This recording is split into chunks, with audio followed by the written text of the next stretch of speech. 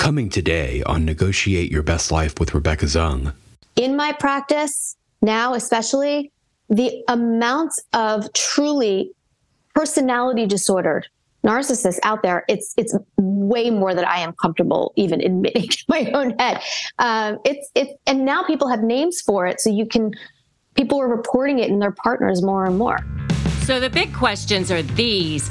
How can we navigate and negotiate every situation in our lives, in our career, in our businesses, in our relationships, and even with ourselves for our own self-worth? In other words, what if you could win every time and have no losers? Let's face it, we're not negotiating just to buy a car or for a pay raise. We are negotiating for living in every aspect of our lives. How can we do that powerfully, successfully, and victoriously? Those are the questions, and this podcast will give you the answers. My name is Rebecca Zung, and welcome to the time where you negotiate your best life. Welcome to another episode of Negotiate Your Best Life. I am so excited today for this guest. She and I have been chatting on social media and just having like this whole love fest on social media for each other for I think over a year now. And we did an Instagram live that you guys might have caught probably more than a year ago now. And I just absolutely love her content. Dr. Jaime Zuckerman is a licensed clinical psychologist and a nationally renowned expert in narcissistic abuse. She is absolutely brilliant in everything that she does. She's got books and all sorts of resources around this topic. You guys are just in for such a wonderful episode today on everything that she's about to teach you. I mean, really, you're going to want to listen to this over and over again. You're really going to want to tune in. You're going to want to get your notebook out. You're really going to want to make sure you just stop what you're doing and listen to everything that she has to say, because really she is so good at what she does. So I'm so excited to have you here. I know that everything you're going to teach today and share today is just going to be absolutely so important and critical. So thank you for joining us today, Dr. Z.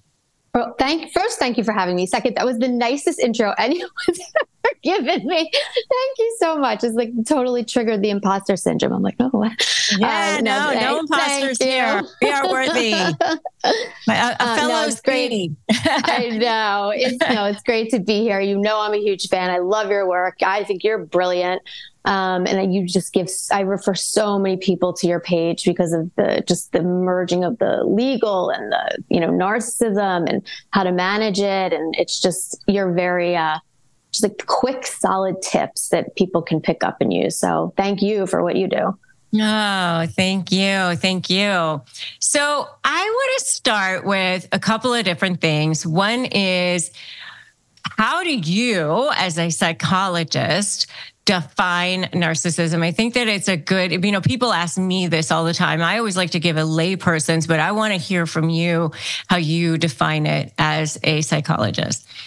Yeah. So I tend to, for the purpose of explaining it to people, I like to give behaviors rather than kind of this dry clinical step-by-step DSM criteria that won't make sense to a lot of people. So I would say first and foremost, somebody, as we know, that has these grandiose ideas that, they business ideas or these ideas about how they should be perceived by people in the community.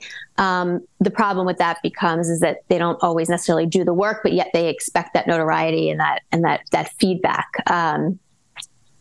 No empathy, which we'll obviously talk about, but there's no remorse for the damage that they kind of leave in their path. People always say, do they know what they're doing? Yes, they do know what they're doing. And I think the reason why it's so hard to understand that is because we just can't imagine that people would deliberately do that, right? So that's part of that. Tons of manipulative strategies, right? We know love bombing, gaslighting, all of those. extremely sensitive to criticism.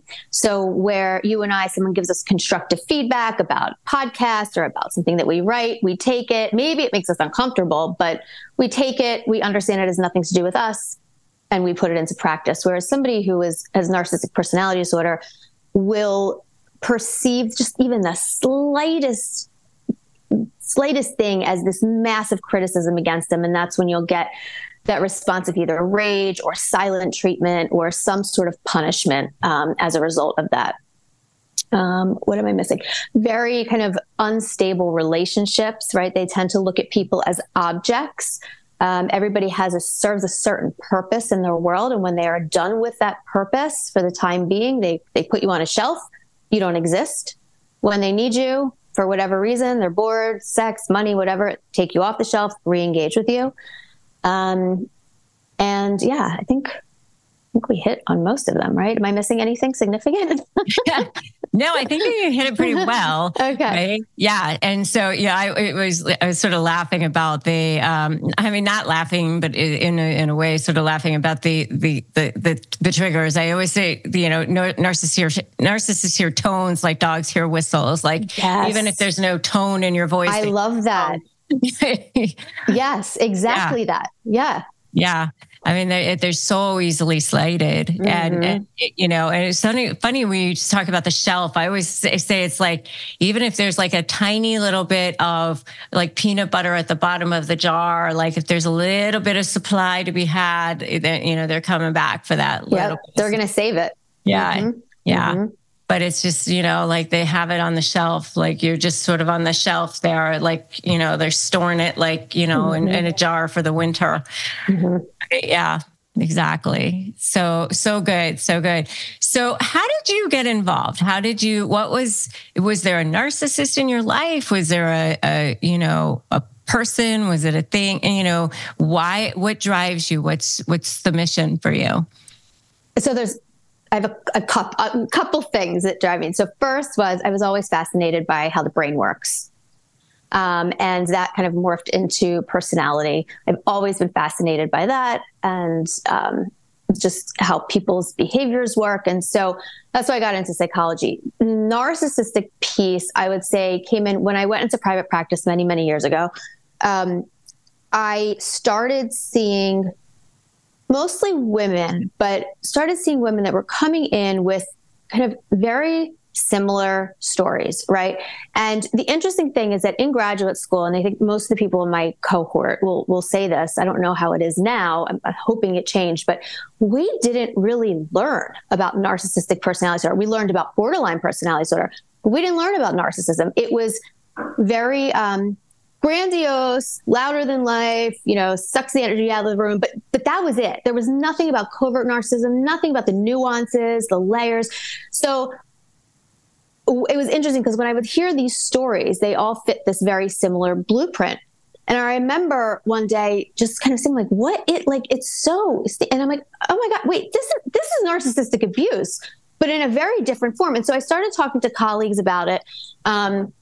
This was like 10 years ago, 15 years ago. I started talking to colleagues about it, and there wasn't a lot. There is, but there wasn't a lot out there like there is now. People were walking around thinking they were the only ones, thinking that, and the worst part about it was they couldn't really communicate it because they didn't even know what was going on. It's not like it was an isolated event they could talk about. It was like these things were happening, but they didn't even know those things were abuse. So half the time they're reporting it to me, I'm not even getting the full story. So I started seeing a lot of that. And I really think it's always been there and a lot. And people always say, oh, it's such a small percentage of the population. No, it's not. It's way more than that. It's just that they don't come in for treatment. So there's no way to track that. But I am telling you, and this is just purely anecdotal, but in my practice now, especially, the amount of truly personality disordered narcissists out there, it's way more than I am comfortable even admitting in my own head. And now people have names for it. So people are reporting it in their partners more and more. Oh, yeah. Yeah. I mean, just the DSM-5 alone for personality disorders. Now, and I'm lumping in antisocial and borderline and histrionic, and all the others, right? But just the DSM-5 alone, which is like the most extreme that there is. And I'm just saying that, my book was published last year. So I went and I looked. So just the DSM-5 alone is 15% of the population. And that includes narcissistic personality disorder. So that's the most extreme criteria. Right. Exactly. Right. Exactly. And these are not people who are walking into a mental health office and say, "Hey, test me." Mm-mm. So that's 15% of the population. Mm-hmm. And according to Bill Eddy, that another 10% of the population is high conflict personality. Mm-hmm. Mm-hmm. Now, some of that, there's overlap, I'm sure. Yeah. I'm sure that there's overlap, but still 15% of the population. Now, going into there's a spectrum, right? There's a spectrum. So as you get closer and closer to the end of the spectrum there, you're going to start to see these traits and tendencies. That's right. So who knows how many more could be just kind of floating toward the end of the spectrum and not actually have a disorder. Yeah. And I always say too, and I'll go back to answering your question because I just got so sidetracked, but I always say to people, people oftentimes, I think, avoid dealing with the situation, which I understand because it's very difficult, but avoid dealing with the situation by trying to find this golden nugget to diagnose their partner. And my whole thing with that is, if these are the behaviors, it doesn't matter. Correct. Doesn't matter. And so I think a lot of times they don't want to break up with them or leave just in case they're not a narcissist. But again, toxic is toxic, and narcissistic behaviors are narcissistic behaviors. So, but to answer your question, or whatever. Yeah, exactly.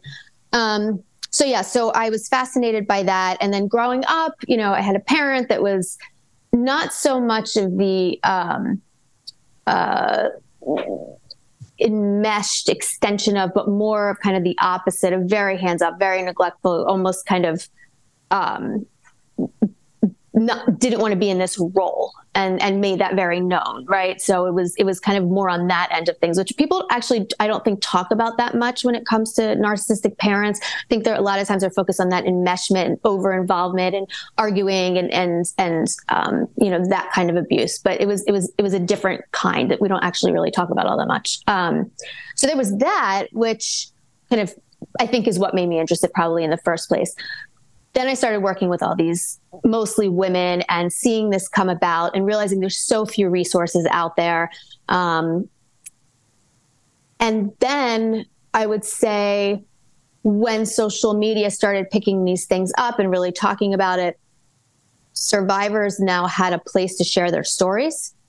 And I again realized how much of a need there was to talk about this, and not just the criteria we listed, but really, truly, like what this looks like in a dynamic, right? Like, what are the actual nuances of this behavior? Because if you don't know, you miss it, period, right? Like, and not all mental health professionals are trained in this type of nuanced behavior. And so I find that a lot of times it goes undiagnosed. Couples therapy goes bad really fast, because the way you treat narcissistic personality is, as far as the survivors go, the way you work with them, you actually oftentimes do the opposite of what you would do with somebody who's toxic but not a narcissist.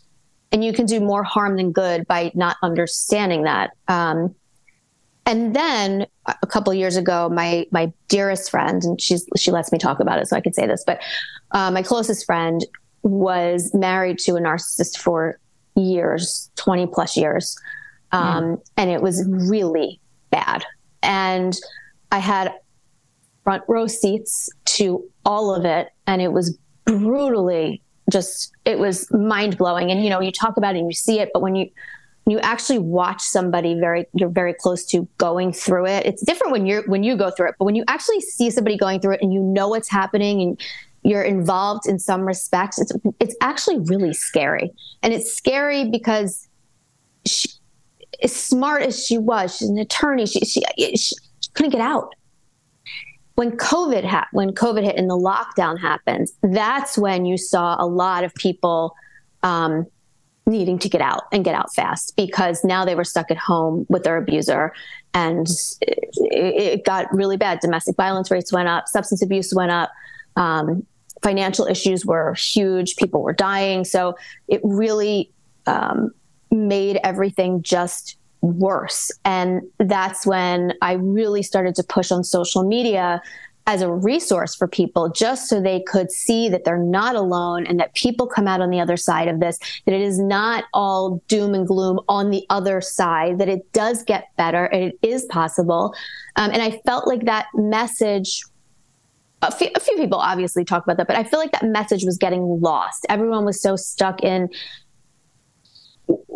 how bad narcissists are, but there weren't a lot of tips and strategies of how to get out onto their side, which is why I found you and loved your account, because you do just really like no BS. Like, this is what you do. This is what you do. This is what you do. And those were nuggets that people could take with them and apply. And I thought that was so important, instead of just sitting. I think it's probably because I was an elementary school teacher before I was a lawyer, by the way. That makes total sense. Yeah, right. Little known fact, actually. Yes. Not many people know that. But yeah, that's what I did for a few years before I became a lawyer. God bless you. Yeah. That is one job I don't think I could do. Well, customers are rushing to your store. Do you have a point of sale system you can trust, or is it a real POS? You need Shopify for retail. Shopify POS is your command center for your retail store, from accepting payments to managing inventory. Shopify has everything you need to sell in person. With Shopify, you get a powerhouse selling partner that effortlessly unites your in-person and online sales into one source of truth. Track every sale across your business in one place and know exactly what's in stock. Connect with customers in line and online. Shopify helps you drive your store traffic with plug-and-play tools built for marketing campaigns from TikTok to Instagram and beyond. Get hardware that fits your business. Take payments by smartphone. Transform your tablet into a point-of-sale system, or Shopify's POS Go mobile device for a battle-tested solution. Plus, Shopify's award-winning help is there to support your success every step of the way. Do retail right with Shopify. Sign up for a $1 per month trial period at shopify.com/bestlife, all lowercase. Go to shopify.com/bestlife to take your retail business to the next level today. Shopify.com/bestlife. Did you know that Americans spend an average of 90% of their time indoors and take 20,000 breaths a day? But according to the EPA, it's 2 to 5 times more polluted than outdoor air, and in sometimes up to 100 times more polluted. I know for us and our family has struggled with allergies to dust mites and mold and all sorts of things. And that's why we have loved using an air purifier. And Air Doctor has been amazing for us. And it has captured the attention of media outlets such as CNN, Money, ABC, and more. And it filters out 99.9% of dangerous contaminants such as allergens and pollen and pet dander and all sorts of bacteria and viruses, so that your lungs don't have to. And it's super quiet, and much more quiet than other ordinary air purifiers. Air Doctor also comes with a 30-day money-back guarantee. So if you don't love it, just send it back for a refund minus shipping. So head to airdoctorpro.com and use your promo code YourBestLife. And depending on the model, you'll receive up to 39% off or up to $300 off. Exclusive to podcast customers, you will also receive a free 3-year warranty on any unit, which is an additional $84 value. Lock this special offer by going to AIRDOCTORPRO.com and use the promo code YourBestLife. So I think That is so good. And I think I want to go into some of the things that you were saying about having a friend who was going through it. And I think that is actually a really good point, because I know for me, when I was dealing with it myself, it brought up so many feelings of, being bullied as a kid. Mm-hmm. And I was dealing with somebody who was a covert narcissist, which I had never even heard of that term. And this was actually after I had already built this big law practice, and I had already thought that I had gotten past all of the stuff that I thought that I had dealt with, as a kid and all of that. And I had friends and I had like a life, and, my life was good. I mean, everything was fine. And then I had merged my practice with 2 other guys and moved. We still had our place in Florida, but we moved to LA, and I was in a new area. And so I started a few different businesses. And in one of these businesses, I was with this person who turned out to be a covert narcissist. I never even knew what that was. Never heard of that. Mm-hmm. And all of a sudden I was feeling all these feelings of insecurities and traumas, and all of this was coming up. And I can tell you that people would say like, oh, well, that doesn't seem so bad. Mm-hmm. I'm sure that was inadvertent. Mm-hmm. And, well, she seems so nice. And all of that to me was kind of just adding to the issues for me. It's so invalidating, and not intentionally, right? But that's the result. And that's why a lot of people keep quiet, especially even before there were no names. You said, like you were saying, there were no names, no labels. At least now we have terms we can associate with it. Right. So this was like 5 years ago. And to me, a narcissist was basically a male misogynist, blowhard, big guy who filled the room, who would demand the best tables in the restaurant, who was like kind of telling everybody how great he was, that to me was what a narcissist was. Same. Yes. Yeah. Same. Mm-hmm.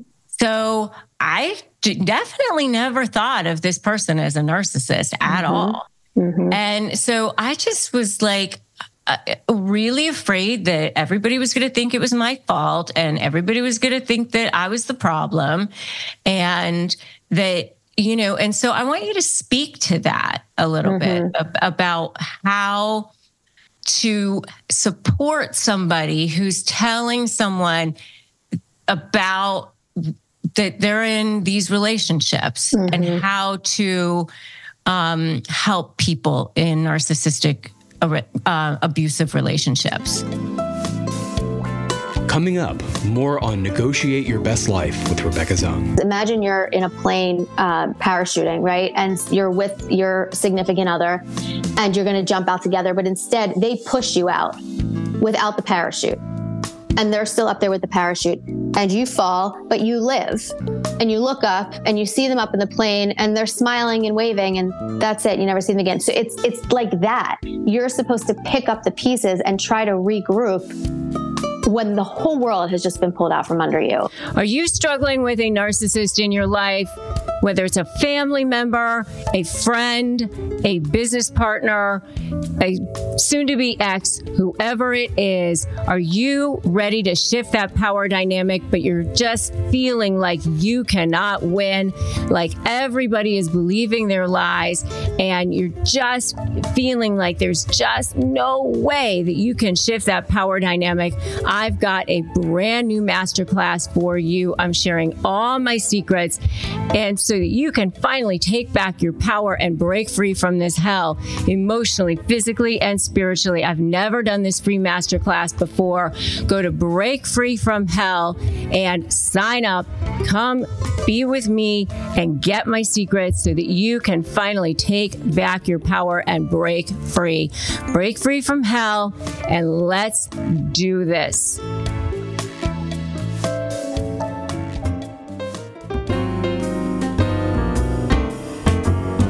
Take a listen to our archive, where you can listen to more episodes that show you the path to how to negotiate your best life. They're constantly watching you, constantly observing. How are you behaving with me? Are you for me? Are you against me? So they're constantly watching you because they're going to use this information. They're going to weaponize this information against you. And now we return to today's show. Yeah, so that's a tough one because it really comes down to, I like to call it preventative medicine. This is why you and I do what we do. It's not even just educating people who are in abusive relationships, but so much of what I talk about, I also direct towards people who aren't in these relationships as a way to, one, prevent them from getting into them in the future, but two, to understand it enough where if somebody they know comes to them, they don't dismiss them. They don't make them feel that they're overreacting. They don't invalidate their experiences, even if they don't mean to. That's what happens. So education, I think, is the first thing, is really learning about what it is and what it looks like. When I work with people who, let's say, have a narcissistic kid or have a narcissistic spouse, or actually, I'll give you an example. Working with somebody who is not themselves in a narcissistic relationship, but let's say they have an adult child who's married to a narcissist and they're seeing all this stuff going on and they don't know what to do and they feel helpless. And I'm working with that parent in terms of kind of exactly what you're saying. The first thing I tell people, in addition to educating them, is no matter what, do not cut ties with them. Even if you haven't spoken in forever, because chances are the narcissist is isolating them. Slowly.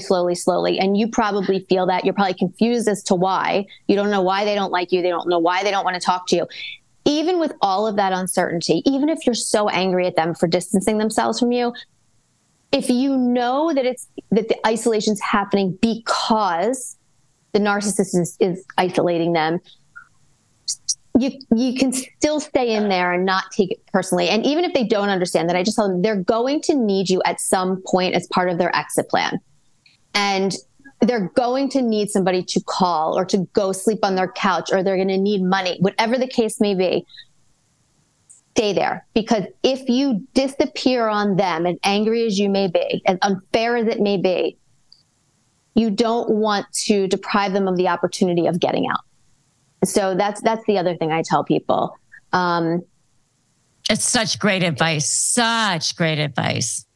Yeah, it's hard. And it's a lot of times people will say, if someone's explaining the experience to them, oh, he seems so nice, right? Or I've never seen him get angry. And well, of course you haven't seen him angry, because they're doing it behind closed doors at very specific times. Right. And so it's important, I think, to educate people on that and say it, kind of just like that you may never see them angry, and thank goodness, right? That's great. You don't see them angry. You wouldn't want to see what it looks like. And so you keep kind of driving home this dichotomy between what they see and what you see, because I think that's really, really important. And listen. Here's the other thing. The best way you can support somebody is by listening to them. Sometimes you don't have to say a word. You don't have to fix it. You don't even have to understand it. But the support that you get from someone just listening can be huge, just knowing that somebody's there. So even if you don't understand it, or it's confusing to you, or you don't agree, just listen. That's sometimes all you need. Yeah. Yeah. How about for people who feel like they've been in a narcissistic relationship and they think, has the whole thing been a lie? They never love me at all. Mm-hmm. Yeah, that's a tough one. And I think that is probably the stage that, as a psychologist, is the hardest part of what I do, when people hit that stage and they have that, wait a minute, wait, hold on. Because you're not like that in the beginning. You're still processing what happened. You're understanding narcissistic abuse. You're realizing the patterns in the playbook and all that. And then you hit this point of, well, wait a minute. If they're like this, then was everything a lie? Was everything out of, a need? And And it's one of the more traumatizing, I think, experiences, because it's like someone just took the floor out from under you and just pulled it out with no warning. If somebody had given, I forget who it was, and I can't take credit for this, but I thought it was excellent. Somebody had given the analogy of it's like it's betrayal trauma. I mean, it's a real thing. It leaves you questioning everything in life, right? It's like finding out. Have you ever seen The Truman Show? With Jim Carrey, when he sails to the end and finds out that like his whole life has been inside a TV. It's like that. It's that jarring. Right. The example that somebody gave was, imagine you're in a plane parachuting, right? And you're with your significant other and you're going to jump out together, but instead they push you out without the parachute. And they're still up there with the parachute, and you fall, but you live. And you look up and you see them up in the plane and they're smiling and waving, and that's it. You never see them again. So it's like that. You're supposed to pick up the pieces and try to regroup when the whole world has just been pulled out from under you. Your ability to trust anybody, your ability to think clearly, everything you think you're going to doubt because how did you, quote, let this happen? You're not yet understanding how gaslighting and manipulation over years and years work. So it's really hard to comprehend, and it's a very jarring experience for people. It really is one of the most difficult, again, from a treatment standpoint. It makes my stomach turn when they hit that point, because it's bad. Yeah. So how do they do it? What advice can you give to somebody? Yeah. So I focus a lot on the whole, it literally had nothing to do with you. There was nothing you could have done better or different. And they find some peace eventually in the fact that this person's going to do this with every other person they're with, and probably worse. That you will not be the last person, right? And that they are not even, it's not that they chose not to love you, because I like to focus on the part that doesn't make them feel like they weren't loved because of something about them. But this person was not capable of that. It has nothing to do with them actively choosing to love you or not, or falling out of love with you. That was never there to begin with. And they'll say, I want them to get back to where they were or how we used to be. And working with them on the idea that how they used to be was not them. That was an act. And as troubling and upsetting as it was, that wasn't them falling in love with you and now they're falling out of love with you. It was a show. It was a facade to get you to a certain point so that this could happen. And that no matter what, this would happen eventually. That it has nothing to do with you. And I think that gives them a little bit of objectivity. They're able to separate themselves from the behaviors of their ex or whoever it is that they're in the narcissistic relationship with. It allows it to be a little bit separate so you can look at it. So you're not as entangled, because it's so hard to comprehend that somebody can do that. And I sit with them in that. I sit with them in the total disbelief that somebody could do this. And I think that also is very helpful, that their feelings of this craziness, of this chaos, is valid and being validated. That helps a lot. Yeah. I mean, I think the narcissists, though, do believe it in the moment.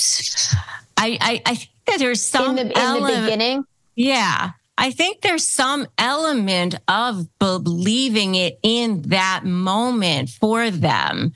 I mean, I do. I think that there's some kind of element of that in that moment. So I think in the love bombing stage, I think you see that more so, where in the beginning they look at you as this amazing, amazing person. They put you on a pedestal. You can do no wrong. You are perfect. And they believe that. Yeah, I think there's some element of it in their mind that they do want whatever it is that, I don't know. I think that they believe their own lies to some degree in that moment. I agree. Fleeting. Yeah. That I moment. agree with that. I agree with that. Now, whether they actually love, that's, to the degree that they were capable. Exactly. Yeah. And I say that for people that had parents that were narcissists too. They loved you in the way that they were capable of loving you. And I think that makes it again, it shows this person that it's not you. Yeah. That it's due to an inability to have empathy, an inability to look at you as a separate being that has feelings and emotions. It really is a perception. I don't even want to say perception, but it really is nothing to do with you. Yeah, I mean, they have trauma to their own brain due to their own childhoods, due to damage to their own limbic system that took place, as a result of trauma in their own childhood. And so it's just not something that they can take personally. No. And so, but what do you say to them when they say, well, but how am I not going to get fooled again? How am I not going to make the same mistake again? Yeah. So what I tell people is after they get out of something like that, I tell them to take a break, at least a year, right? Like you need to do you. And you need to, quote, do things. This isn't going to go away by feeling your way out of it or thinking your way out of it. You need to reconnect with your values. So I do usually a value assessment. And for a lot of them, they don't know what they value because they don't even know what their favorite color is because they've been fed this narrative for so long. So they don't know who they are. And my friend, the example I was giving, she was married at like 19, 20. So she truly didn't know who she was ever. So she had to start from scratch, which is fine, but you have to figure out what your values are. You have to figure out where to start. And then you slowly start to engage in the tiniest, even though it's brutally uncomfortable, behaviors that are in line with your values, right? And that puts you in such a better place mentally, but it takes a long time. That's why I like people to wait before they start dating again, because I want them to at least feel some sense of control and stability over their sense of self. One of the things that I like to tell people is when you feel that everything is out of control, right? So you just found this out. Did they love me? Did they know what they were doing? All of these things. Focus on something that you know you have absolute control over. Even if it's something as ridiculous as getting the mail. The more things you do that you have control over, the sense of mastery you get, it just starts to solidify that identity, which I think is necessary. It doesn't have to be completed because it never is. We're all work in progress, but at least have some sense of who you are and what you like and what you know you don't want before you start dating. Yeah. Yeah. So good. So good. Like the only way out is through, right? Yeah. It's like heal yourself and know who you are. And I think it's important for them to understand too that you experienced a long-standing trauma repeatedly, like a leaky faucet over time. And then before you know it, you're standing in a house full of water. It's not something that's going to happen overnight. And I'm careful in my wording where I don't tell them we're going to get you over this. You're going to get over this. It's exactly like you said. We need to learn to move through it because it changed you. And to try to get back to where you were prior to this, it's not possible because not only did it change your experiences, it changed your self-identity, it changed your brain chemistry. And we can't ignore that there's been these changes. So you work with those changes and move forward. That struggle to try to get back to where you were is exhausting. So I kind of encourage people to move forward with behaviors that they can control. Yeah. And what I have found, and I'm curious to know what you think, is that they will see it. They'll spot it like right away. I mean, because they've been in these situations, once they heal, they actually will see it immediately. And it will be so clear to them. It'll be like this bell ringing, these red flags immediately. They'll be like, oh yeah, I see. Never mind. On to the next. Yes. It's very empowering. Once you're able to see these things, it's super empowering for people to be able to predict behaviors and see these behaviors. What I do find though, is when people start dating again, it's actually funny.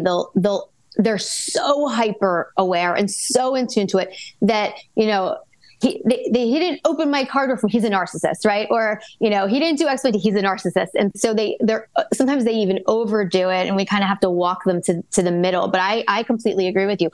Once they start dating, it's like clear as day for them. Clear as day. Yeah. And once they get on the other side, I know so many of my former clients, they're like, I'm a rock.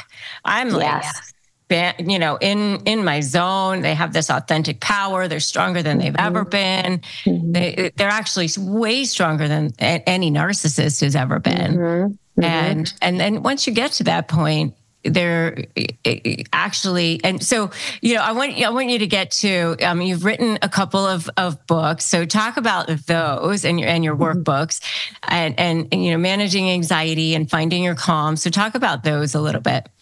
Yeah. So it's Find Your Calm and then Find Good Habits. And one, obviously addresses anxiety and stress and depression. The other one, works on how to set goals, but more importantly, not just how to reach your goals, but how to maintain your goals, because we always leave that part out. It's like we get to our goal, we're like, yay.